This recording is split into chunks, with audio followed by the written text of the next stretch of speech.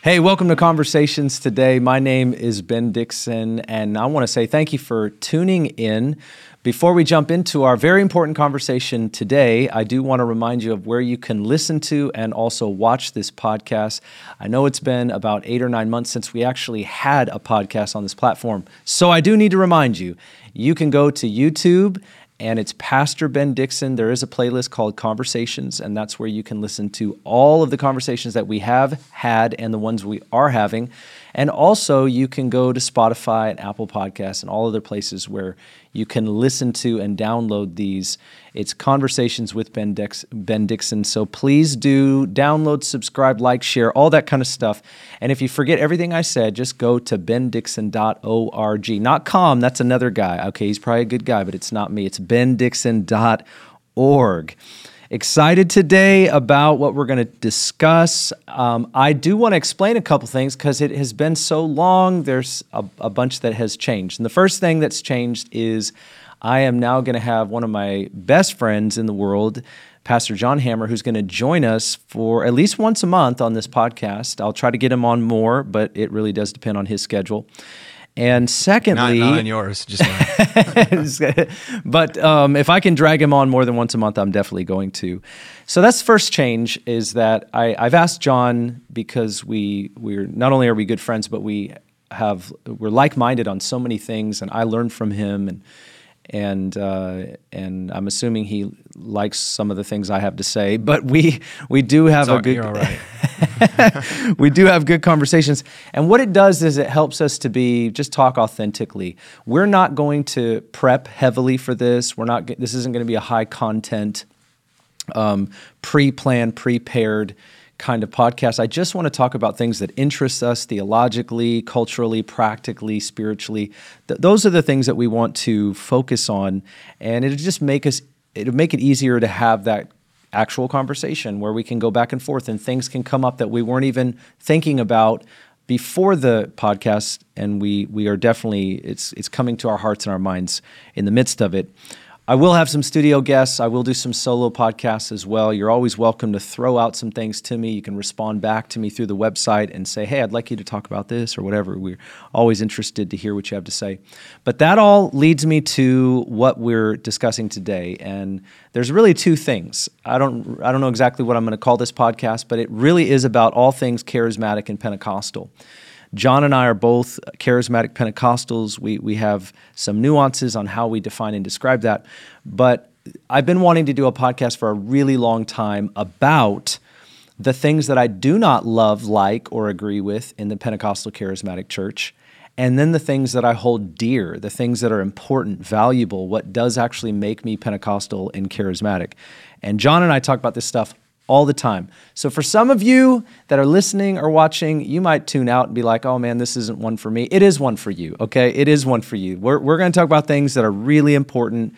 Probably you've been uncomfortable with stuff. You want to know what we have to say about that. And what is the value of being a part of this camp? Or if you're not part of this camp, why do we value it? And why is it important? So as we kind of jump into all of that, John, I want you to tell me, yes, and the rest of the entire known world, yes, that's tuning in today, how do you identify as a believer in the body of Christ in terms of like the camp, the theological camp that you're a part of, Pentecostal charismatic? How do you describe that to people when they say, hey, what church are you from? And what does that mean? And blah, blah, blah. What do you say? Well, my daddy always taught me to say that I'm a part of the biggest church in the world. I'm a part of the Church of Jesus Christ, and everyone that loves and believes on the Lord Jesus according to the Scriptures is in the same church as I am. And I think there's a lot of truth to that we should have a heart, not so big of a heart that we identify people that don't believe in Jesus as our brothers and sisters in the Lord, but big in the sense that we realize there's a lot of tribes, groups, denominations, but that if we hold the essentials together, we're brothers and sisters in the Lord. Mm-hmm. And the essentials, of course, would be the authority of Scripture because they proclaim who Christ is. They proclaim the triune God to us. They proclaim some of these, truths that have been upheld by any Christian denomination throughout it's the church's inception in the first century. And we've, those doctrines, we hold those things. Some of us might practice spiritual gifts differently, like have a different, like we're going to talk about today, different emphasis on Pentecostalism and charismata and all that. Maybe a different view on how to structure a church, govern a church. Anyways, those things we can discuss through the ages as having some difference and uniqueness. But if we hold the same essential doctrines about the way of salvation, the identity doctrine of who God is, then we're brothers and sisters in the Lord. But I definitely, I am a Pentecostal. I'm happily identify as a Pentecostal. That's not how I would like build my main identity. I love Jesus. I follow Jesus. He's my Lord. I'm hopefully a Christian. I'm hopefully like a little Christ. I'm growing as one. My wife would tell you that I've got a ways to go, and but she loves me. But Pentecostal movement was born in some ways as far as we would call or describe modern Pentecostalism in 1906, the Azusa Street outpouring. With William Seymour, and there was some movement before that, and of course a lot of things in church history that built up to that moment. Moments don't just happen out of nowhere in isolation. And a lot of us Pentecostals think that Christianity was reborn in 1906, but there really was a significant outpouring of the Spirit that's touched the whole world. Even Rick Warren, recently he's no longer a Southern Baptist, but was a Southern Baptist for a long time, said that if there was one movement, in the last century or so, or even through church history that we could really call a movement, it would be the Pentecostal movement, because what are there? They estimate almost around 500 million Pentecostals and charismatics globally. And so the Pentecostalism movement was born out of this revival in the Azusa Street Mission and in the Southern California area. And then, of course, it touched the whole globe. There was actually a huge revival that happened in 1904 in Wales that was kind of a part of that. And then there was revival movements happening where people were being baptized in the Holy Spirit with the evidence of speaking in tongues. And tongues was not completely absent from the planet before this happened. There's a lot of pockets in church history, but it wasn't widespread amongst believers to use this gift of tongues. And with that outpouring came a real thrust of global missions and evangelism, and how we really need to prepare the world for the return of the Lord and preach the gospel to all nations. So Pentecostalism was not only about tongues. That was the most maybe,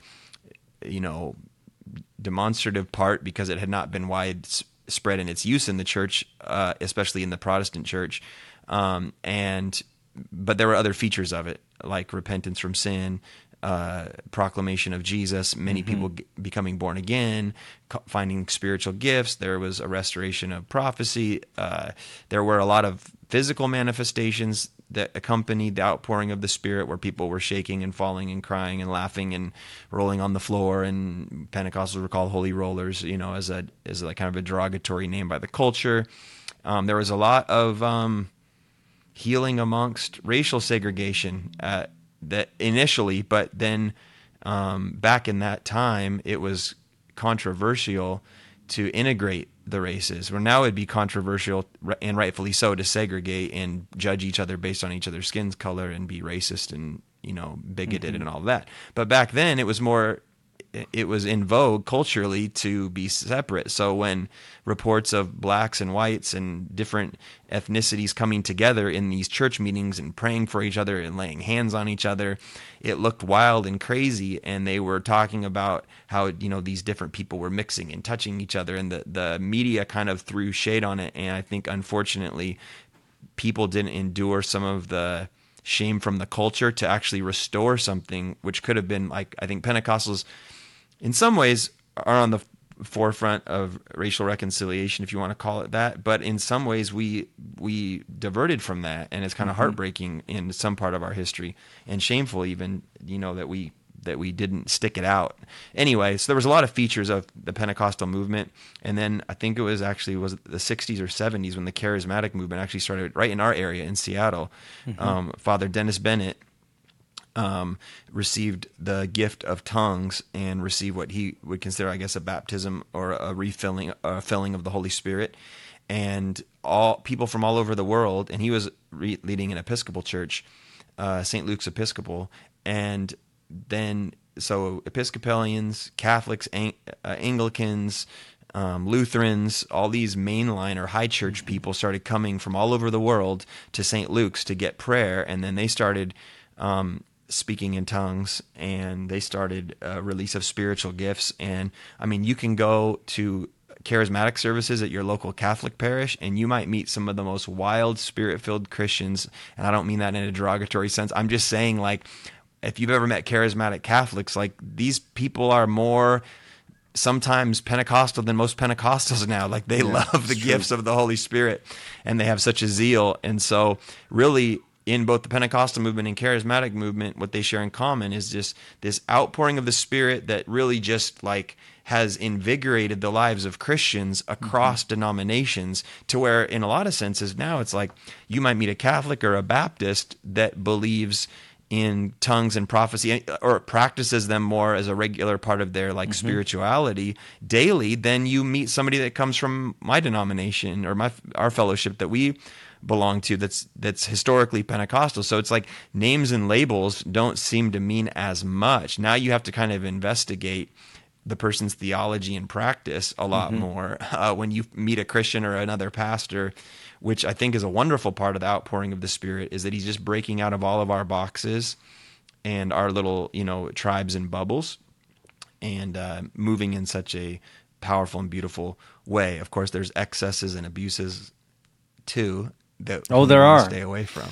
So anyway, that's a long answer to a short question. Well, I like to talk yeah. whenever I explain, especially because we do membership classes here. Whenever I explain Pentecostalism, or that we're a Pentecostal church, I like to use the term distinction. It's more of a description, because, like you said, people could be Baptist, community church.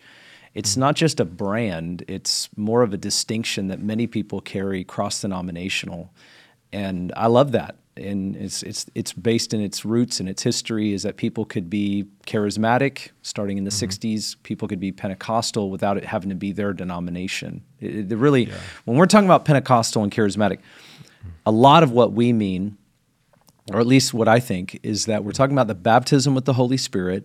That's a subsequent experience, speaking in tongues as either the evidence or a primary evidence. People differ on that. But the restoration of all the gifts of the Holy Spirit, and power, signs, and wonders that follow the proclamation of the gospel. So there's a demonstration with the proclamation that we would believe in that, advocate for that, believe for that, pray for that. So when I think of somebody that says, "Hey, I'm Pentecostal," I'm thinking in these terms. That's really what I mean. Whenever I used to travel and I'd preach, like in the South, you didn't use the word Pentecostal because it meant something entirely different culturally. So I'd use the word charismatic, or I'd just say, "Well, I believe in the fullness of the Holy Spirit." I believe in all the power of the Holy Spirit. And then people would say, "Cool." I'd be at a Southern Baptist church and they'd say, "Cool." And so it was a distinction to me, and rather than a sort of a brand that you were either in or out, right? It's your denomination or in or out. So I think I remember Randy Clark saying something like, when he received the Spirit and talked to his mom or his grandma about prophecy, and she's saying that's not for today. And then he would describe actually what was happening, and she'd say something like, "Oh, you mean a quickening? Well, I get a quickening. The Lord quickens me and speaks to me." But she wouldn't call it prophecy or a word of knowledge, but it was more like a quickening. I could be forgetting the precise word, but it was just kind of funny. Like, sometimes our labels or our different denominational, or even like maybe areas we grow up in the country, like our language changes a little bit, but we're expressing the same thing. Yeah, exactly. Yeah, so I think of it in distinction. I like to use that term to help people, because at our church we have so many folks that are like, they come from Baptist, community, Catholic, Lutheran, whatever, and I've had people say many times, "This is the first Pentecostal church I've come to." So I like to kind of explain what that means. Like, hey, you're not switching brands, from like Nike to Adidas. God help us that you would do that. But we're just talking more about like what that means to us. We want the fruit of it more than we want the label. It's not about some identity that we're believers. We're disciples of Jesus. We hold to the creeds. So part of so we kind of have this basic understanding for those that are listening. But I want to just jump in before we talk about the beauty and the importance and what we hold dear to why I would even say my distinction is Pentecostal and charismatic. Why would I do that? Before we get to that, I just want to talk about maybe some things that we see that are excess in the charismatic movement or disagreements or perhaps concerns. And the reason why I want to do that is because when you're a Pentecostal or a charismatic and there are accusations that are lodged or there are critiques that are given or potentially even discernment that's offered and it's coming from another camp that doesn't believe the things that we do, that's obviously low-hanging fruit for them. Because if you don't believe what I believe, you can try to demonize it or you can build a strategy to kind of tear it down and try to get other people persuaded to believe the opposite. But let's just say that as Pentecostal charismatics, there are things that we're concerned about too, and we want to judge our own camp. We want to call things out. Hey, I don't agree with this. Hey, I am concerned about that. Hey, we do need to have discernment in these areas. But it's not always throw the baby out with the bathwater, and that's why I think it actually is better for you and I to talk about those things than allow someone who isn't a continuationist or doesn't believe what we believe to go ahead and do those, to give those concerns. I think that they're going to have a more jaded perspective. So in the vein of that, Brother John, what I'm wondering is just off the top of your head. I mean, I wrote down a couple things just in about 5 minutes, but I'm just curious, like some of the things that come to your mind is we've talked about this. What do you see like in the last 10 years or maybe the things that rise to the top that concern you or you feel like you're having discernment about that needs to change, adjust, or grow or whatever?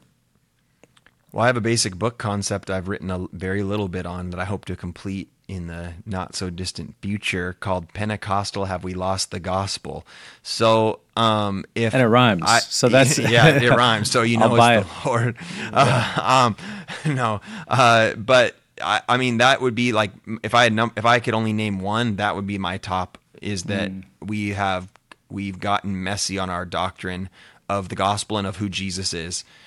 And I think that most charismatic excess doesn't come primarily from wrong experience, but comes from wrong teaching, wrong experiences that could be the flesh, things we make up or overemphasize by our own like emotional willpower, or even where like demonic things or false teachings could come in to deceive the church. I don't think they come primarily from,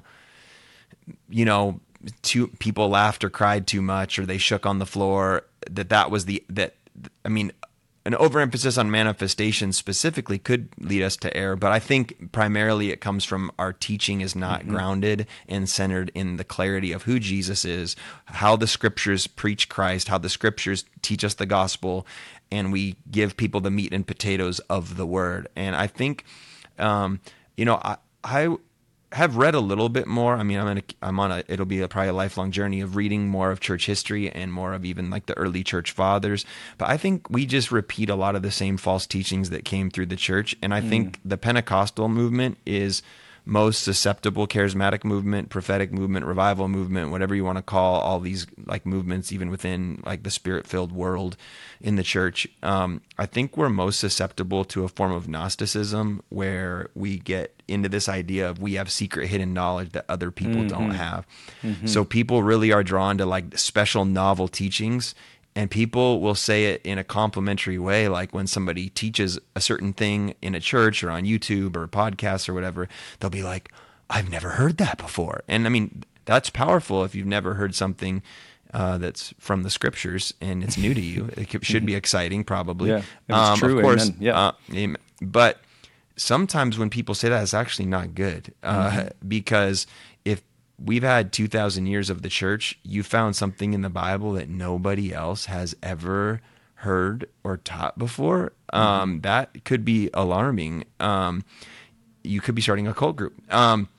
So I think that was what the New Testament church, the apostles, were writing against a lot in the scriptures, was against Gnosticism. Paul deals with it. John deals with it.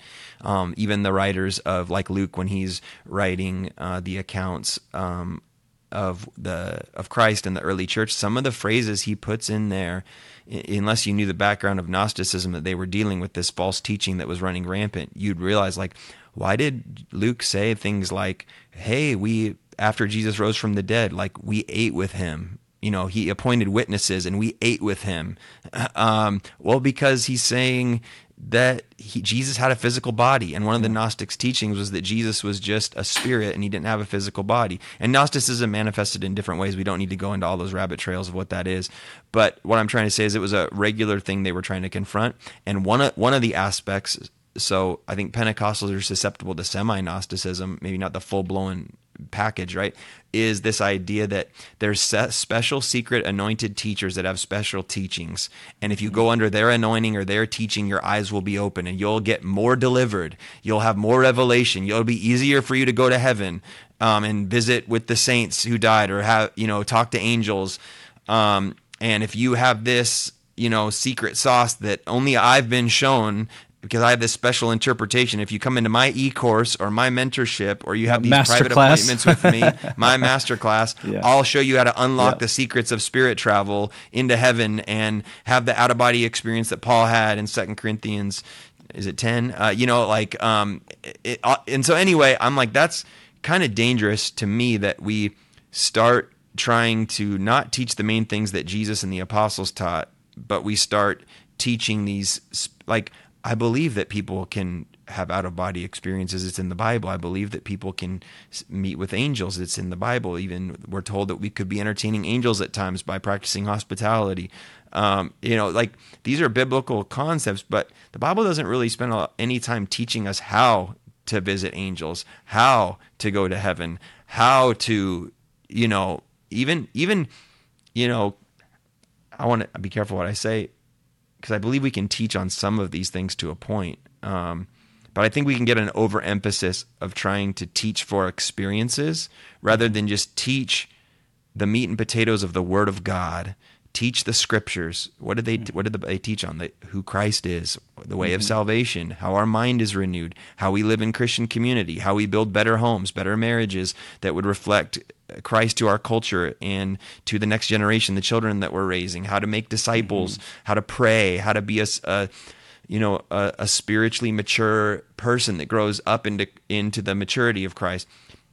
I think and then part of that is that, yes, we do experience the power of God, but we don't have to try to emphasize how that always operates as much. I want to try to be clear. I don't know if I'm being clear. But anyway, I think that we can experience the power of God through our fellowship with Him in prayer and a relationship with Jesus, and through the reading of the Scriptures in our lives. And as we sit at His feet, He does supernatural things in answer to prayer.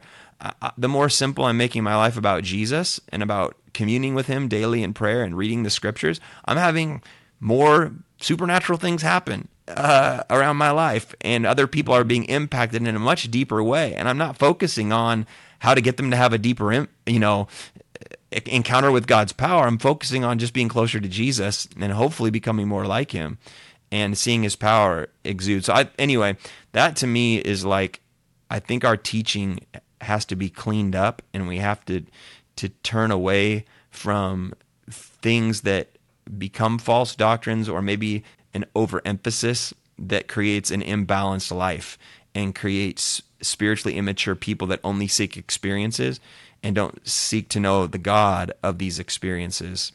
Anyway. Well, a practical example of this. So I'm with you 100%. Yeah. I think that I'll go a little further. Yeah. You were clear, but I'm saying that I turned hard left on all the stuff you're talking about several years ago. I was Right. done with the conferences where people would go see the man or woman of God who had the special anointing, and if they prayed, something would happen. And I know what you're trying to say. We're trying to be balanced. Like, some people do carry an anointing when they pray. It seems like something happens. But I would say, after doing all those conferences and going to all those places and seeking after a lot of that within that camp and movement that I've been a part of, I didn't see as much as I would see, or I would hear about. People would say all these things would happen, but you didn't really ever see them. as much as you did hear about them.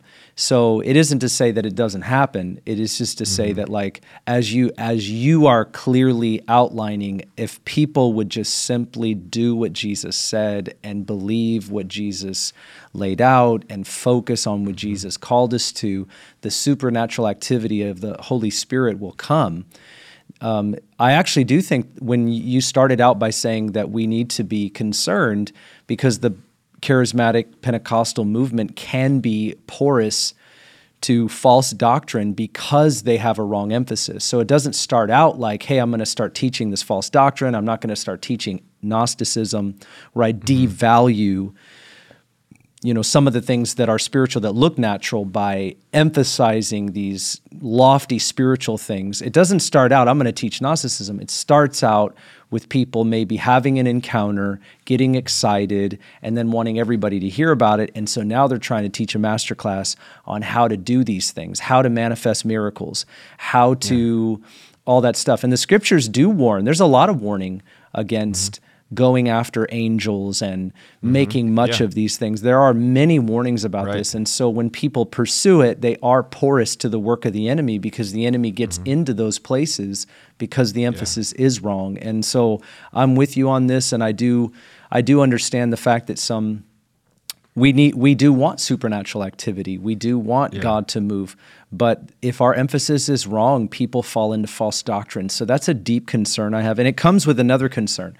I've been concerned for the Pentecostal church for a long time when it comes to biblical literacy and precise doctrine. And I don't mean perfect doctrine because we're all growing in our knowing, but when people actually don't know where the Bible comes from, or they can't outline some of the truths that we hold dear, they don't know how to explain even a basic level of the Trinity. They don't have a real understanding of the fall and what you're saying is the gospel and redemption and salvation and repentance and, it's easy believism and what is really discipleship. And we have a lot of these, it shows up, John, in phrases. This is like, I'm just going to throw out some phrases. You can push back on me if you feel differently, but like, here's a phrase that I hate, and I hear it in the Pentecostal church. And maybe kind of like the quasi-evangelical that's open church, okay? So I don't know how I would label it all. But I hear things like, you can belong before you believe. Now, I don't believe any of that at all. You cannot belong in the body of Christ before you believe. Theologically, that doctrine is false. You can come to our church. You can come to our church before you believe, if that's what we mean. Of course you can. You can be around us. You can attend our Bible study. You can go to our class. You can come to a church service. But you cannot belong in the body of Christ. You will not understand the Bible. You will not repent of your sin. You will not jump into baptism waters. You will not understand what we're talking about when you attend our gathering. You will not open your Bible with great conviction and say, I want to do what this is saying. You don't belong to the family. The family values are not yours until you actually believe. I understand what they're trying to say, but we need to stop saying dumb stuff like that. Yeah, absolutely. I mean, it should be belong before you behave, in the sense that you can belong in Christ and to the church while you're still growing as a new believer. And, learning to behave and walk out the Christian life is a process of submission and discipleship and taking up your cross and following him. So, but we've said things like, belong before you believe, you belong here, kind of stuff. And then it's like, we're just trying to be inclusive. Just say, we're trying to be inclusive. We're glad you're here. Yeah. Don't make a new doctrine. I mean, we don't see anywhere where Jesus brought this. It's interesting. I mean, I could be corrected. I might be wrong. You could correct me right now.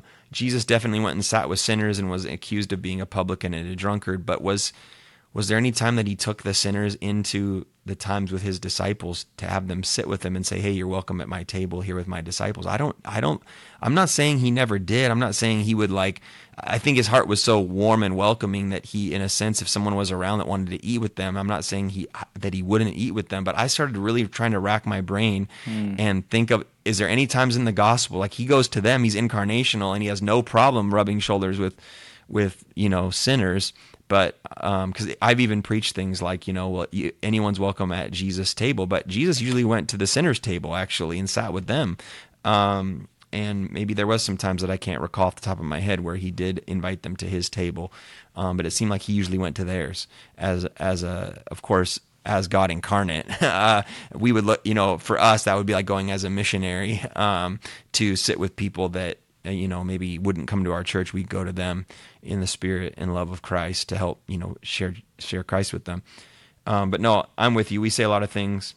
I think our Pentecostal version of that is kind of like, if people are, an excess could be that if people are experiencing healing or getting blasted. I mean, we say things like that in some of our circles that other people be like, what on earth are they talking about? Blasted, whacked, zapped. I mean, there is a power dimension to the Holy Spirit where even the Bible uses things like fire, shaking, earthquakes, wind, heavenly sounds to describe the work of the Spirit. Of course, the Spirit is not the fire or the wind, but just around his activity in the Bible, there is this like language of phenomenon, like natural phenomenon or power things, energy things, electricity kind of things, right? That are a descriptor of his type of work. So I think part of that is because when he does come in power, it's until you've experienced it, it's hard to put descriptors on it. But once you experience it, you're trying to describe. But I think sometimes that's kind of our belong thing is like, well, that person's getting really touched, really blessed, really blasted, really, and it's kind of like, well, are they believing in Jesus? Are they turning from their sin? Are they here's a criticism to the scriptures? Here's a criticism of the Pentecostal Charismatic Church that we don't preach repentance from our sin and turning to Jesus. Like we're okay with people slipping up their hands in church saying, I believe. Right. Is that a fair criticism in your mind? I mean, we don't preach like real repentance attached to water baptism, which represents, is that true? Right.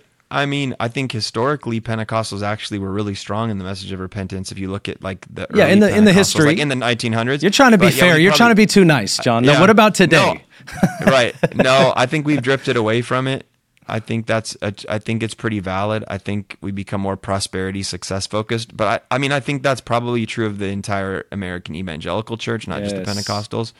But yeah, I mean, I think that we have gotten away from preaching repentance. I think we've been more on a feel good kind of thing. And I mean, don't get me wrong. I think people need to feel good when times are hard and times are bad. They need the refreshing of the Spirit, but not at the expense of the message of repentance. Because how can you really be refreshed if you don't repent and, yield to the Lord Jesus?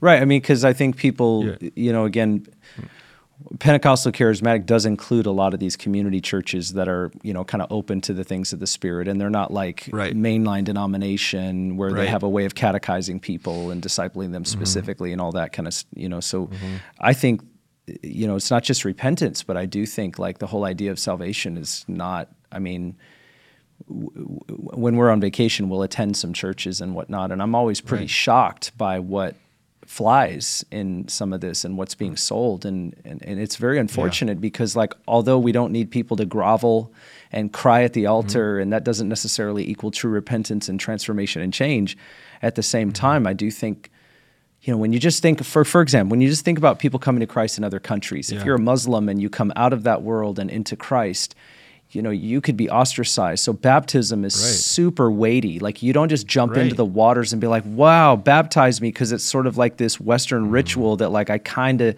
should do it. It's like very serious. Like I'm no longer that and I am now this.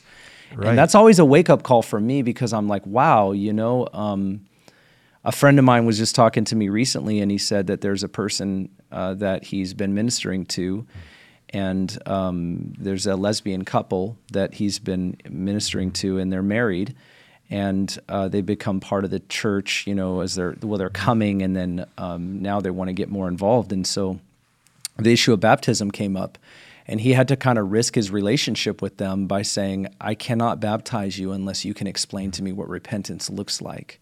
So he's now walking them through a conversation about breaking up their marriage. They have kids together and what that looks like, and how does the church come alongside them, which I think, such an important topic, because you can't just tell somebody to do something. He's actually really wanting to help.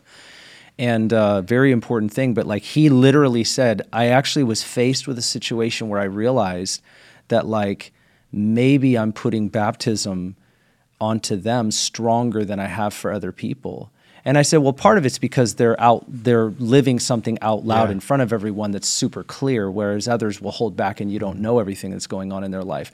But I was telling him it does actually introduce a concept that maybe it is that it's super easy for us to just jump into like Yeah. the ritual without the reality.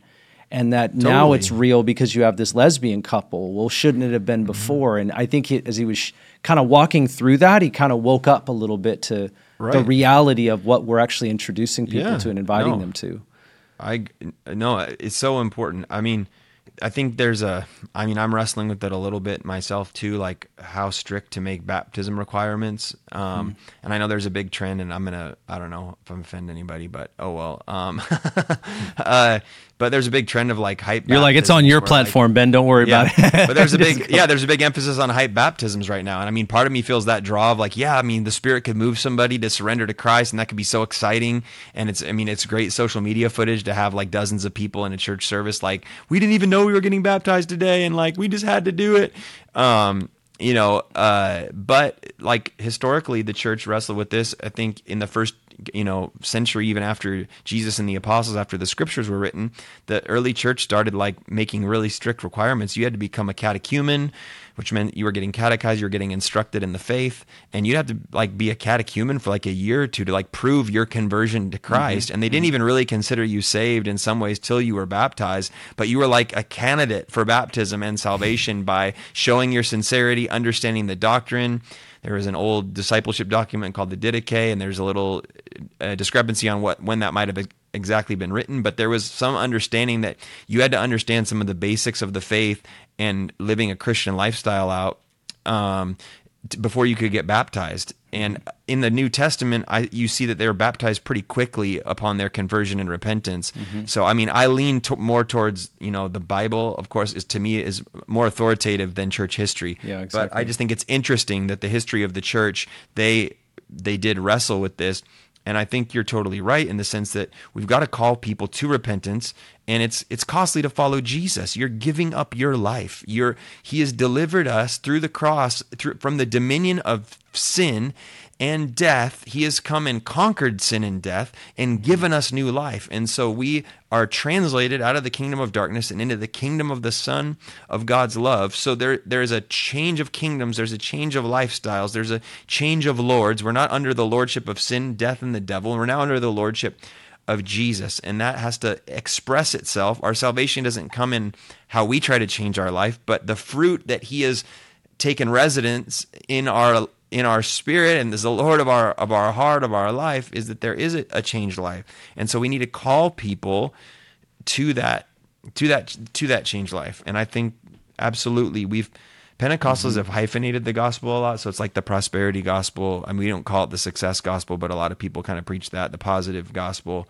the healing gospel, The social gospel. the social gospel. So each movement, I think whenever we hyphenate things and we quit making it about Jesus, and not just like believing in Jesus in a general sense, but the Jesus of the scriptures who bids you to come and die and deny yourself and take up your cross and follow Him and let His life be formed in you so that, you are enduring suffering for Him and you are experiencing glory and the miraculous for Him, so that in all things you're conformed more to His image. That's, whenever we lose that as the central focus and it becomes more about all these other, about the healing and the social work and the taking care of our finances well, which are all aspects of biblical teaching, and even of a Christ-centered life, they could all be aspects of that. But when they become the main emphasis, then I think we get out of whack.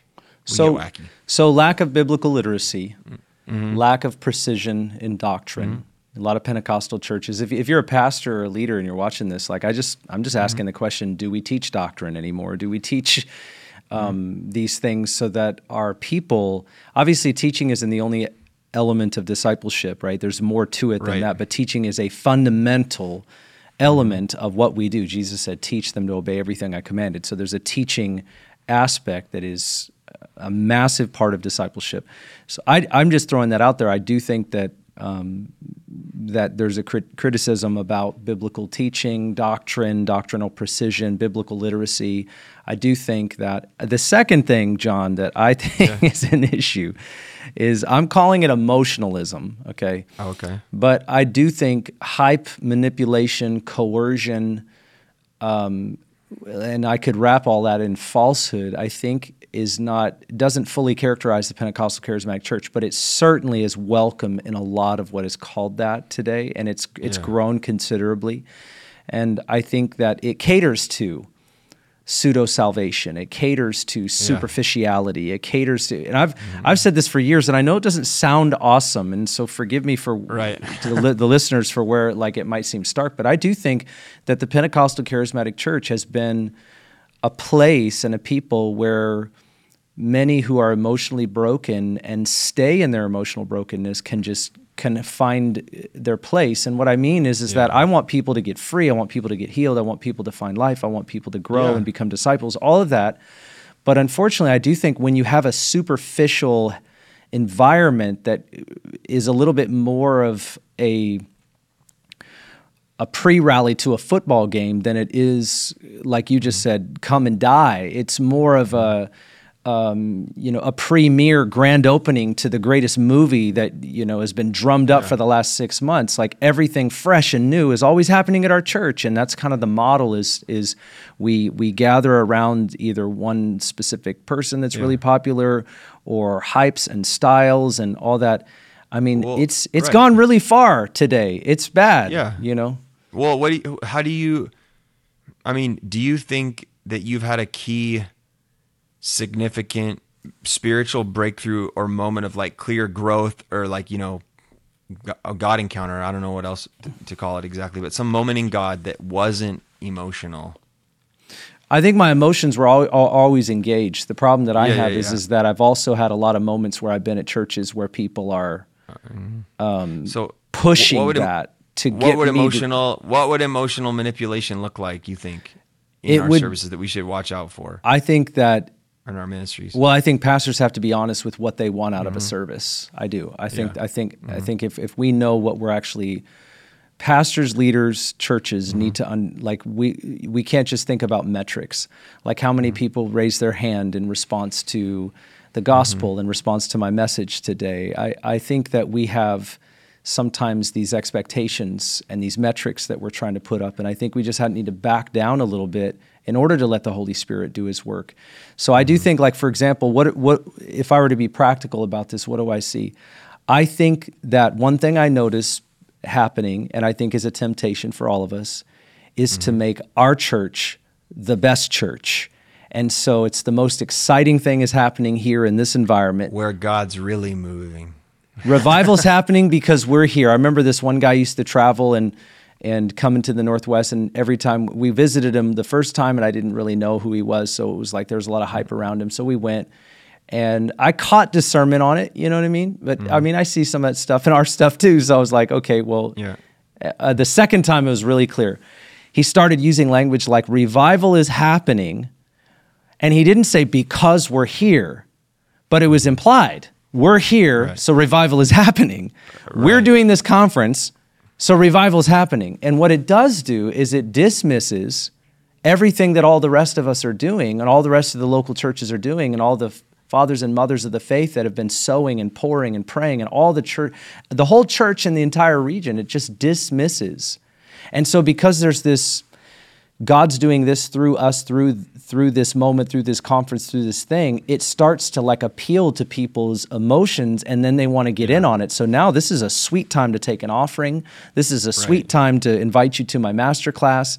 Now it sets me up for like, oh, and I have the secret that nobody's ever heard. I'm going to teach you the 10 secrets to deliverance that you did not know about, and that's why thousands of people are getting delivered through my ministry. So they've set themselves apart instead of Christ apart. They've set their ministry apart instead of the scriptures, which we all have, we're all accountable to. We all have, as we came, as we walked away. They're not honoring what God's done and what He's doing. Okay. So do you think that some things, I mean, because I know some people would watch my ministry and be like, "Oh, John's a hype guy," because Yep. I'm passionate and I love to. I mean, I want people in tears. I want to see the Holy Spirit move so that their life is changed and they have a life changing encounter with God. And I don't care what it looks like on the outside. But I'm not preaching for or saying you're gonna do this, or I'm not. I'm preaching Jesus and repentance, and I'm teaching on scriptures and on purity and on holiness and on prayer and on a Christ-centered, a Christ-formed life, primarily, really. And so anyway, but do you think it comes down to like even motives, or even like some things could look outwardly similar, but it could be the way in which somebody's phrasing certain things that might be a small nuance? Because I know that you want to see people baptized in the Holy Spirit. You want to see people experience God. And you know that at times that might mean like they cry, or they can't stay on their feet, or, they have a prophetic vision and something supernatural takes place. And you would love that and welcome that, while also wanting to steer from the excess. So do you think a lot of it comes down to the motive of people's heart, or the level of purity, in a sense, of their intentions as they minister and I create think that environment? it's a good question, because I think there's styles, right? Like some people are loud and that's fine, and some people are quieter. Some people preach and proclaim. Some people teach and explain. I think there's differences in the way that people steward ministry. However, I do think that motive is a factor. I do think people's hearts are a factor. I do think people's theology is a factor. Like, what do you believe is God honoring and is actually supposed to happen in the work of the local church? I actually think like we start there. Like, what is that? What is this supposed to happen? I also think understanding people. Like, for example, like here's another side of the question. Knowing that there's introverts and extroverts, knowing that some people have to think deeply and consider and examine themselves and really weigh out what is being presented, versus people that just jump into the river and go, woohoo! So sometimes the first people to raise their hands and say yes and amen are the same people going home addicted to pornography tonight. And there's really going to be no change in their life whatsoever.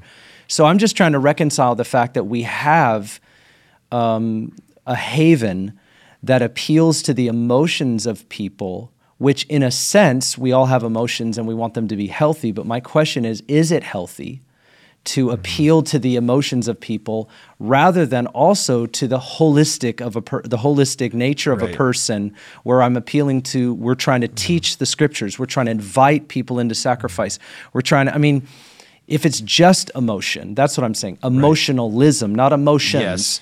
So my point is that the style aside, some people yell when they preach, some people don't. I don't care about any of that. Right. What I do care about is what people say, the words that they say, the motives that they have, and the outcomes that they're looking for. What are those about? Because for me, when I see the ministry gathered around one person, I'm concerned. Yeah. When I hear people talk about revival in a way where it's dismissive of others and it's exalting of self, or it's exalting of one church and it's dismissive of the other churches. So for example, I remember this, like I remember in my days, Ben, have you been emotionalistic? Yeah. Have you had emotive, inclinations? Oh, yeah, yes. Okay, let me tell myself then, instead of just bash everyone else, which is easy to do.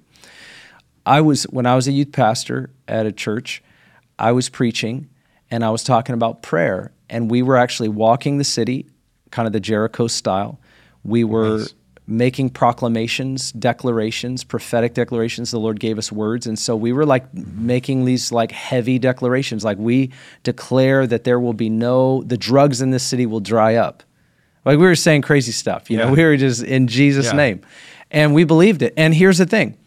I was leading a meeting on Monday night. I think I was 22 years old, and these guys walk in, and they were new to our group. I'd never seen them before, and got into a conversation with them. I think one of them was trying to steal stuff from us, whatever. But anyways, one of the guys actually, out of his mouth, this is like within the same week or two that we're praying and making these declarations, says, "Yeah, man, we can't get any drugs. They all dried up." And they didn't know I was a youth pastor, nor did they have like a understanding of that. So they're kind of looking to me like to maybe help them with their problem. And I'm like, yeah, this is the wrong person, wrong place. Right. But anyways, so we started seeing some of that come to pass, and it was really powerful. And the Lord was giving visions and dreams and manifestations that were signs and wonders that were affirming that our prayer and intercession was in the right place. Like this is me. So very powerful. So on Sunday I get to preach. Our senior pastor says, "Your turn to preach." So I'm like feeling it. I'm I'm trying to get everybody in the prayer room, and I'm pushing and pulling, and I'm doing everything. Like, you don't understand. God is moving, man. Like this. You don't even know. You don't even know. Like, and you don't know because you're not in the prayer room. And I'm pulling on every emotion, and then that's not working. So I'm pushing with every ounce of strength.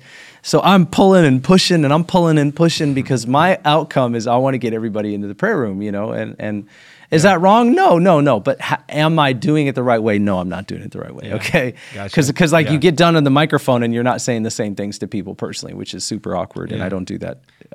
So anyways, okay, so listen to this. No. Well, my emotional plea, John. Listen, my emotional plea. Yeah. I'm pushing, pulling, whatever in the congregation. Mm-hmm. And after the service, I walk over to the right of the sanctuary where we were, and this guy walks up to me. He was new to the church, and he walks up, and he's really calm. And I was like real passionate, dude, just going after it, the whole thing. And he goes, "Hey, Ben, just want to say, love your passion. Really, really good to hear you this morning, and what the Lord's doing." And he said, "I just want you to know, by the way, that." It's great to hear the testimonies of God moving and how you guys are praying. But he said, "I just want you to know that there's a large amount of people that have been praying in this city for a long time." Yeah, right. And he just kind of, without saying it, he kind of said, "Welcome to the club." Right. But don't forget where you know what I mean? And so come on. My outcome was good. I wanted people to pray, but I was using... like, we have the secret. We're making these declarations. I was almost turning it into a formula because we've seen like a very little success, and I was making that so much. So a wise person walked up to me and said, "Hey, glad you're doing that. Welcome to the party. But this has been going on for a long time, so just keep it up, Hey, that, and we all could share from our blooper reel, myself included. Right? But I think what you're highlighting actually is another weakness of the Pentecostal charismatic movement, because we believe that people can have spiritual authority and exercise gifts, and sometimes can kind of lead the way as a forerunner, if you will, or somebody that kind of like perseveres and it becomes more excellent. We don't simply have people like you asking these questions of us, like, are we getting too emotional? Are our prophetic words sound? Are they coming to pass? I think we are afraid of actually examining ourselves and having friends, mentors, others that call us to account. So, I mean, I just feel like even as you're asking these questions, like, hey, Lord, you examine my life. Like, we're seeing I'm seeing in the last 14 months in our church, I'm seeing more tears, shaking, trembling, demons coming out. I don't know if we've seen the most healings we've ever seen in our church's 30-some-year history, but we're seeing them rise again. We're seeing a lot of activity that, so some would look kind of like wild or hypey maybe. Anyway, but I believe they're genuine God encounters. But it's also important for me to hear, like, Lord, let this be like of your spirit and your doing, and not my making it happen. I mean, I do think as we lead services, we have to respond to the Holy Spirit, and hearing hero stories from like John Wimber, from some others that were under his ministry when he was alive. I've learned, like, there are certain things I need to do to lead what's happening in the room, and to also help make sure people aren't getting overly like fleshly or emotional. Like, and he apparently would say things like, "We're getting in the flesh right now," to the room. Sometimes we're getting in the flesh. You need to dial down. And so there is a way that we lead and engage in those times. It's not like we necessarily just always, I mean, when his glory comes in some parts of history, the preacher can't even get off the floor, and they are in the corner repenting and just praying that God doesn't kill them. Which I part of me wants that and part of me doesn't. But anyway, I just think that's one of our weaknesses, is honestly, it's like people started saying things in the last few years, like, believe the prophets, because there is a scripture where the Lord says, believe my prophets or you'll come to harm, basically. I'm paraphrasing it. But So we should be open to of course, to the scriptures first, which is the prophetic book. The message of Jesus is prophetic. That's our primary guideline prophetically. But then to prophets, even currently, we should be open to words from the Lord for rebuke and exhortation and comfort and encouragement, correction, direction, all those things. But like, what do you mean just believe anyone that says they're a prophet? Because that's almost how some people started taking it. Like somebody starts a YouTube channel, says they're a prophet, and they start throwing out all these prophecies, and you're supposed to believe them because they say they're a prophet. And if you don't, you're in rebellion. And I'm like, how can you believe every prophetic word when there's like so many conflicting prophecies that are all prophesying different outcomes that can't all happen at the same time? So anyway, discernment in prophecy, teaching, experience, just asking, are we being too emotional? Anyway, well, that goes into another. That goes into another thing, all right? So this is another concern that I think we should have, not that it's everywhere in every way, but plenty of churches who are open to the things of the Holy Spirit, and they do have prophecy, tongues, interpretation, they do have these things flowing and going, words of knowledge, whatever, and then some gifted people, folks that have an anointing and they function in that anointing in one season, people are afraid to correct them. People are afraid to bring correction to things that could be excess because they don't want to lift that anointing. They don't want to see less. And so I've actually talked to many who start, especially for those who start becoming open to the things of the Spirit. A church starts to become open because they were closed for a long time.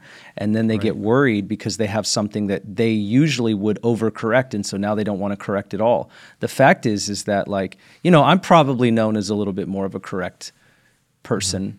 But I've had people in church services and they start swinging around in worship and they don't care about anybody else around them and they're just doing their thing. I don't care if people dance. I don't care if people jump. I don't care. But that's all fine. But when somebody's like whips out a flag and starts flagging everywhere and they didn't come and talk to us first about it, the answer is no. And so I've corrected a handful of people that have done that kind of thing. And then I've had one lady be like, hey, I thought we were a Pentecostal church. And I said, we are a Pentecostal church, but Pentecostal isn't defined by you waving a flag in everyone's face without talking to the elders of the church first. Right. So you're the one that has the wrong understanding of it. Am I anti-flags? No, I'm just anti-flags in my church. Anyways, I'm just saying, but no, it's like, well, no, you can go do that at John's church. He really loves the flags. He loves the flags. They wave the American flag, I guess. That's what they do. Yeah, not exactly. But these are not all true statements. I'm not calling Ben a liar, but he's so one side has the red, they have the white, they have the blue, and then another person comes by with the stars. Is that what you do? I mean, we are actually looking at incorporating some flag and dance, but as like a part of our worship team, like a part of because not like a rando person that walks in and they could just fly. Right. Some people have talked to us. I've been hitting, I don't know, maybe you were standing next to me. Maybe it was one of my other friends. I've been hitting the flag in the face with the flag and been like, that's what then the flagger literally is like, that's what you get for sitting in the front row. Like, it was my fault that they hit me with a flag. And I'm like, are you kidding me right now? Oh, Lord. And then, or, just asking people like, hey, actually, we're asking you not to flag here right now. I'm backsliding right now. In the back at a conference or something like that. But they're like, literally like, apparently you don't want revival to happen because revival is dependent on your flag waving at this exact geographic, not just in the same building or the same piece of property, but like you got to stand on this piece of carpet in this sanctuary or else, it's all, going to fall apart, and anyway, we have, it's like I don't know if anybody's seen such a powerful like short video they made of an old David Wilkerson sermon, The Call to Anguish, and he's like, he's like, there's a hatred for correction, a hatred for reproof. Entertainment has taken over the house of God, but it's just like, and I just was showing this to some people I'm mentoring and preaching. And, it was just like, man, it just hit me. I'm like, yeah, people, we don't want to be corrected. We don't want to be questioned even. And I mean, obviously there's like a malicious spirit from heresy hunters or people that are just very critical and dishonoring of pastors, that assume the worst. But we've got to be open to correction. And I think like you want to prophesy to my church and you want all the privileges of being able to speak in front of people, but none of the accountability. Like it's just not reality. Like you can't go into a business and like do something actively in that business that's destructive to that business without the permission of the owners of that business and just think that you're not going to have someone confront you, but people walk into the church or to a prayer meeting and they think that like they have a kind of a God-given right to go on a tirade, and that's not what we're saying, of course. But we do, as pastors and leaders, we need to have the Lord and even others, brothers, mentors, elders, other believers that have a respectable reputation, examining our practices and our doctrine and keeping us on course. And so part of what I think, part of what, John, what I think, this is what I think happens is because, so my disposition is I've always wanted more of the work of the Spirit, period. I always want, I don't want less prophecy, I want more prophecy. I don't want less people to speak in tongues, I want more people to speak in tongues. I don't want less miracles, 100%. I want more. Uh-huh. And I just recognize that if you just look in not church history, but just our church history, like what about, I've known you for 20 years, so, or something like that, maybe 18, but in the life that I've lived in Christ, I have watched a lot of Pentecostal churches, charismatic churches, the stuff that I've seen not go well, not end well. I can tell, even if I'm not in the know, even if I'm not in the inner circle, I can tell there's a lack of real correction or a lack of self-awareness, which also means when you're not aware of how this is infecting or affecting the body, you're certainly not receiving the correction. I don't mean criticism. There are a lot of critics. I don't care about all that. That's good. But internal... Good distinction. Internal correction. The Bible says, 2 Timothy 3:16, all Scripture is God-breathed and it's useful for correction. Yep. And training in righteousness. That's what it says, correction.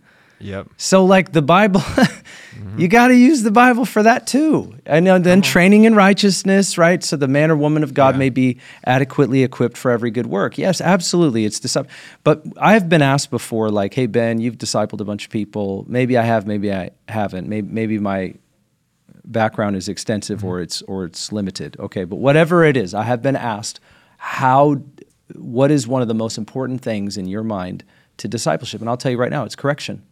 It's correction. Anybody can put their hand on your back and say, great job. And that needs to happen. Affirmation needs to happen, especially in an unparented generation where they haven't had mom and dad say, I love you, you've done a great job, I'm proud of you. For sure, affirmation is important.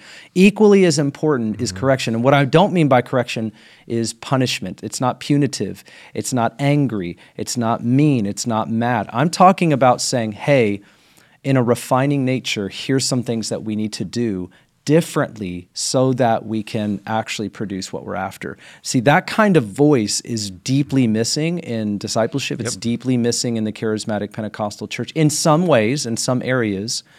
And I think that we shouldn't fear that, but we should actually refine it to the degree that it would be useful, beneficial, helpful in our circles so that I call it preserving the prophetic or preserving spiritual gifts. You'll never have a pure prophetic ministry if you can't correct the prophetic ministry that's a little off base. You have to preserve it. You have to prune it. You have to keep it clean. And so, because like you, I want the fruit of the prophetic. I don't want sugar pills. Hey, God says you're amazing, and you always have been. Yeah. It's like, well, thank you. You too, God says. It's like, what are we doing here? No, it's true. God says you're nice, and your smile is wonderful. It's just everybody loves to hear they're awesome and they're going to be fruitful and abound, but nobody wants to hear like, hey, the Lord says that you need to make this adjustment. And if you're willing to take this correction, you can double the prophecies that you've had on your life and see things come to pass at a rate that you couldn't even imagine. So this is the kind of stuff that, kind of drives me crazy.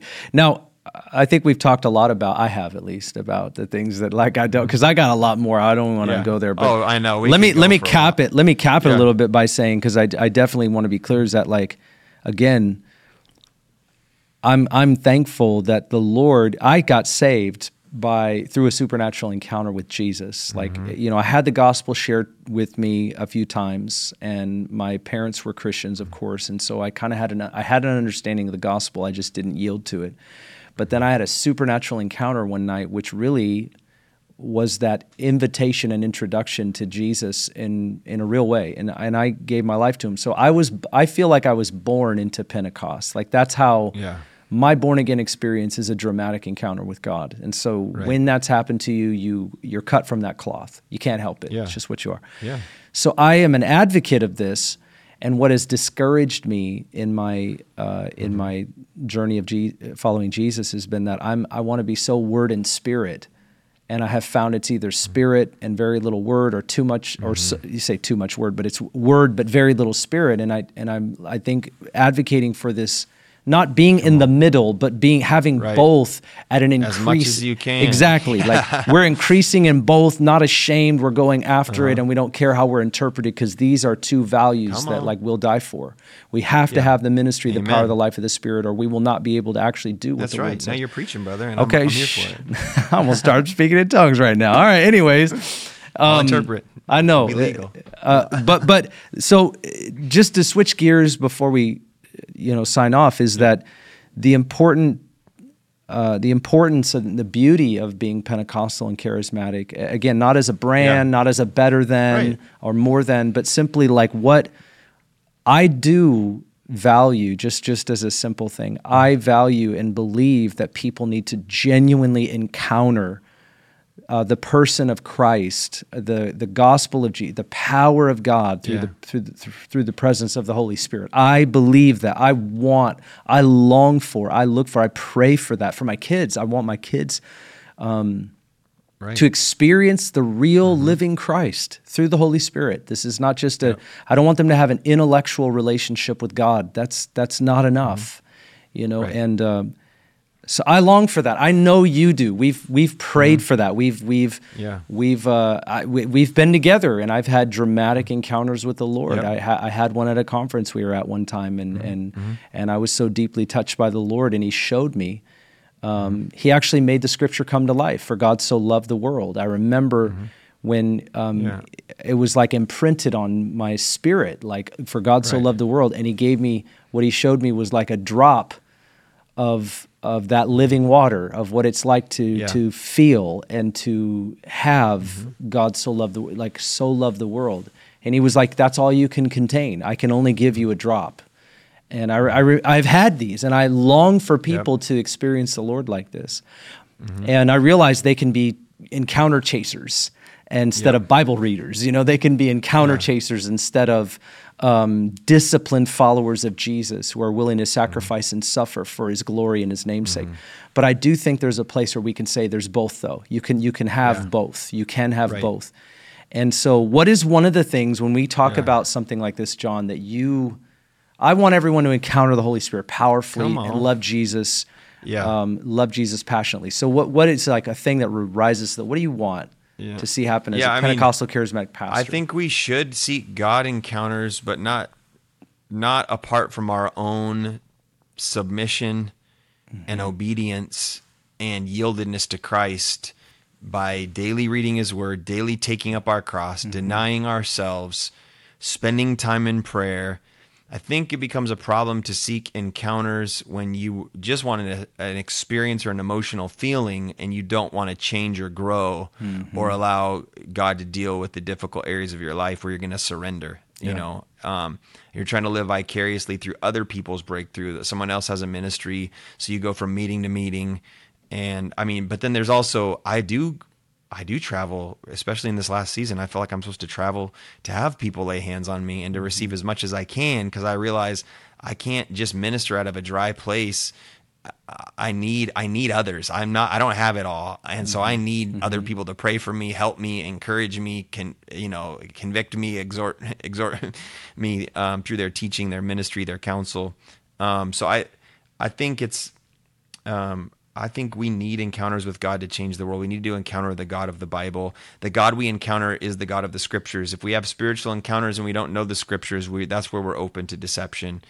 And so I've had these encounters. I think Paul in 1 and 2 Timothy, Paul talks about fighting, 1 Timothy 1, 18, I believe it is, Paul's like, fight the good fight according to the prophecies that were previously spoken over you. So like, you're supposed to like get the prophecies and fight with them and help, fulfill your calling with them and break discouragement and keep your focus on what God's confirmed, not just like what anybody has maybe ever told you that might be prophetic, but these confirmed substantive words that are the Lord, that you're to fight with these. And then in 2 Timothy 1, he talks about, the famous verse is, God has not given us a spirit of fear or intimidation, but of power, love, and a sound mind, or of self-discipline. But in that context, he also says, Timothy, stir up the gifts of God, fan into flame, and stir up the gifts of God that were in you through the laying on of my hands, or the laying on of the hands of the elders. And there's this sense that Timothy had this experience of impartation, if that's what I would call it, whatever you want to call it, where people had laid hands on him, and he had this fire in his life as a result of them praying for him. He had a spiritual encounter. The fire wasn't from the people, it was from God, but it was through this ministry of the body of elders ministering to Timothy and Paul ministering to Timothy, right? So he had this fire that he could fan into flame. So he could, I don't think it's a hype thing, but in a sense there was this, he said, you could stir it up, you could fan, you could bring back the weight, the gravity of this encounter you've had with the supernatural phenomenon of the Holy Spirit to provoke you to obedience. And Paul says you're going to need the power of the Holy Spirit to suffer in that same passage. So, it doesn't mean like just to have these like wild encounters, but I think people that are suffering for Christ, not just in people in other kinds of human suffering, but people that are suffering for the gospel and taking great risk to lay their lives on the line, suffering physical persecution, spiritual attack, betrayal, hardship, for the sake of the gospel. Like, we need this spiritual encounter to give us the strength and courage to not give up. And so we are to have, I think, these encounters with the power of the Spirit that keep us on gospel mission, that keep us suffering for his name's sake,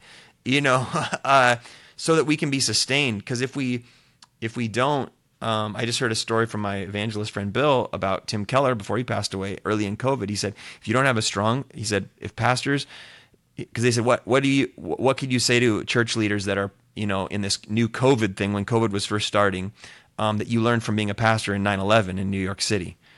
And he said, if you don't spend a lot of time in prayer, in the presence of God and in the scriptures to feed yourself, you won't make it in 3 years. You won't be in the ministry anymore. And in a lot of ways, that's been true for a lot of people. And I feel like I'm only here because of some God encounters and because of his call to obedience as I've spent time with him, because it's been very hard to lead the church during COVID and even in the, post-COVID world.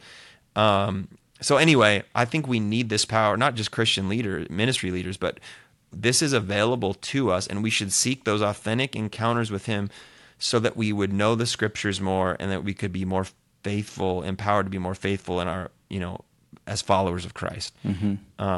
Anyway, I could keep going, but that's... No, what's valuable and important to us. When I think of, as a pastor, I want people to encounter the presence of the Holy Spirit, not apart from the things that are valuable, as we've talked about, scripture, discipleship, sacrifice, prayer.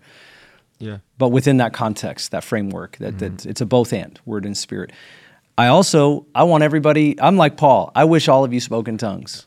Right. I just wish everybody, I don't even know how Paul got away with saying that. I feel like if I said that, it's kind of like... Or Paul said, I speak in tongues more than you all. I love that statement. It's like, how do you, I have a staff and then I have a family, I have friends. Like if I just said to everybody, hey, guys, I speak in tongues more than you all. I don't think it would fly very well, you do you? But he said it nonetheless. Right, and I know there's a lot of debate today as to like, what tongues is, and there's a lot of YouTube teachers out there today that are, I just watched one the other day. Alan Parr, I think was his name, and he kind of had he was good. It was I don't know. He was saying that there really is no such thing as like a prayer language. The distinguishing between like the ministry tongue, like in other words, God gives you supernatural language in order to communicate the gospel to a language or a people that you do not know. that's all tongues is. And so, and he had no framework and said the Bible doesn't have any indication of having like a prayer language, like tongue of men and of angels for like personal benefit, prayer, communicating with God, receiving revelation. I don't know how you get away with some of the language right there in 1 Corinthians 14. It's very clear to me. There's a distinction between you and God versus you speaking to others. That's why Pentecostals have that doctrine. But I won't go into the teaching of it. I just want to say I don't believe what he said, and there are millions and bazillions of people across the planet that totally differ with him. Just in case you guys are watching YouTube people and they oversimplify it in 7 minutes, that's why you can't do that. That's again why we have to have good theology. But I want everybody to pray in the Spirit, and I want to tell you why. I want everybody to pray in the Spirit. Receive their prayer language and pray in the Spirit and pray in tongues and speak in tongues where there's interpretation. I want that too. But I want everybody to pray in the Spirit because like John Wimber said, as it's right there in 1 Corinthians 14, verse 1 through 5, that you're praying mysteries with your spirit. You're praying mystery. There's revelation that is happening between you and God when you're spending time praying in the Spirit. And John Wimber used to say that he couldn't explain it, but that he knew whenever he prayed in the Spirit, encouraged people to pray in the Spirit, he would receive revelation from the Holy Spirit. And I remember him saying that, and I thought, you know what, I need to pray in the Spirit more. And so I started doing that, and sure enough, not just like a formula or something mechanical, but as I pray in the Spirit in a disciplined way, I have noticed revelation of God's heart, whether it comes in the moment or it comes later. That's good. And you can't know that without doing it, and I have found it to be true. Like, it's empirical evidence, right? Anecdotal, empirical. I mean, it's what I'm saying. But I do think that there's a small verse there that gives indication that this is true. I want people to receive revelation from the Holy Spirit, and I believe that's one way. It doesn't make you love better. It doesn't make you necessarily a better Christian. All that kind of stuff is true. But I do believe that there's something special. There's something particular about this enablement that God gives. So I want, this to me is like, it's not just, it's a non-negotiable. And I know some Pentecostals say that you don't have the Holy Spirit until you're baptized with the Spirit and speak in tongues. I don't agree with that. You have the Holy Spirit at salvation. But man, I do want people to pray in tongues. Like, it's not just like you have to. It's not some obligatory thing like, everybody's got to prove that they're baptized in the Spirit. No. I want you to pray in the Spirit. I want you to receive the richness of what comes in that spiritual dialogue and development of a language that you know not, and watch God use it. I know it's awkward. I know it's weird. I'm talking with a lot of people right now of how awkward it is and how babyish it sounds and how strange it can feel. And all of that I agree with, but I'll tell you, you get past that threshold and you realize there is something special here that kind of bypasses the way that you typically would pray and think about things in order to and transcend into just hearing and receiving, and it's childlike. It's very childlike. I want that. I mean, that's one thing I want as a Pentecostal charismatic. Unashamedly, I want everyone to pray in tongues. There it is, John. That's it. Amen. That's what I want. I'm with you. Count of the Holy Spirit in the go. context of biblical discipleship, but I want you to pray in tongues, and because I have found it to be so important. I want people to hear the voice of God. You know, that's what keeps me in this camp, this vein of where I'm at. I know we've gone a long time. I don't know how long. I don't know if this is like Joe Rogan long form 4-hour conversation here or not. We're not that long. But why don't you? I'd love to just have you close by sharing some like more of a brief, like a brief story, maybe even something recently. Because we have long ones. I have long ones. I'm hesitating on my long ones right now. But something brief, like a brief testimony that you've seen recently that God did. That'd be cool. I want to hear a brief testimony about something that you've seen that God did through the power of the Holy Spirit. What happened? Well, in our church, the last few weeks or so, the things that come to my mind the quickest is we had a service and we called people forward for healing, and it was an atmosphere of faith and expectation, and people were weeping and just really experiencing the Lord and coming forward. Anyway, a woman came forward for prayer during our communion time, and one of our prayer team started to pray for her, and she said, I have this like kind of like pinching pain in my lower back on one side. And so he started to pray, and he just felt kind of stopped, and he said, I don't know, and I don't even know what he meant by this 100%. I know different people mean different things by it maybe, but he said, I just feel like I'm supposed to pray about the issue of an orphan spirit. And she said, that resonates with me. So he said, is that okay? And he says, is it okay if I, put my hand on your shoulder? And so he prayed for this woman. She said, yes, you may. And so he started to pray for her, and he just said, I just command this orphan spirit to leave in the name of Jesus. And she kind of cried a little, and she fell on the floor, and she stayed on the floor. He went on to pray for somebody else. Well, she got off the floor, and she started moving around, and almost kind of like a dancing thing. Like, he's like, what happened? And she said, as soon as you prayed for me and said, leave in Jesus' name, she said, I felt like claws left my back, and I have no pain in my back anymore. And then last Sunday, I felt like I heard in my, I don't know how this happens, but while I'm worshiping and I'm seeking the Lord during the worship time of our service, while it's actually happening, and it's like, Lord, what are you doing? How do I pay attention and be responsive to your spirit? I felt like the Lord gave me maybe 2 or 3 words of knowledge for healing, and just these strong thoughts that feel like they're not my own, just, get imposed over my other thoughts. I don't know how to describe it exactly, but I get the sense that somebody had like heat and pain, inflammation in their joints, and the Lord wanted to heal. That was one of them. And so anyway, I shared that and a couple others. There's a man that's been in our church for a long time.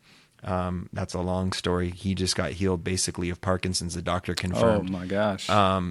He went to Bethel in Redding actually he wanted to go learn how to pray for others. He's prayed for others for years. He's in his he might be close to his 80s now, but I think he's in his upper 70s. Anyway, he wanted to just learn how to pray for others because he goes, I want to pay the devil back for all the times Agent Orange has affected. He has had major health crises because he was exposed to Agent Orange in Vietnam. In the Vietnam War, and he's come through all of them, some with doctors' help and some miraculously. But the doctor confirmed just recently, within this calendar year, it would be very hard for me for a doctor to diagnose you with Parkinson's any longer. He has a slight tremor in his right hand, and he just feels like that's just a reminder of all the things God healed him of, because it's a list of symptoms that have been totally gone. So the only symptom left is slight tremoring in one hand instead of tremoring in the whole body, and a whole bunch of other things. Anyway, so pretty amazing. Anyway, his adult daughter came to the church, and he called me this week, and he said that when you spoke that word about the joints, her pain left. And she's been through some difficult things, and he was just so grateful for the ministry of the Holy Spirit to touch his daughter like that. And anyway, and so that really touched their home. And anyway, some recent things that the Lord has done. Wow. Amen. Yeah. Amen. Well, hey, love you, man. This is awesome. Love you too, We're bro. Concerned. We care. We want to have discernment. All of that's true. We want tongues and power and prophecy. But we want everything that God has, and we want Jesus lifted up. May He do more and more in the days ahead. So, love you, man. Thanks for joining me today. Hey, guys, thank you for tuning in to Conversations today. And again, we're just going to keep these coming at you. So go find us where we are on audio, video platforms. Like, share, subscribe, and we'll see you again soon. God bless you.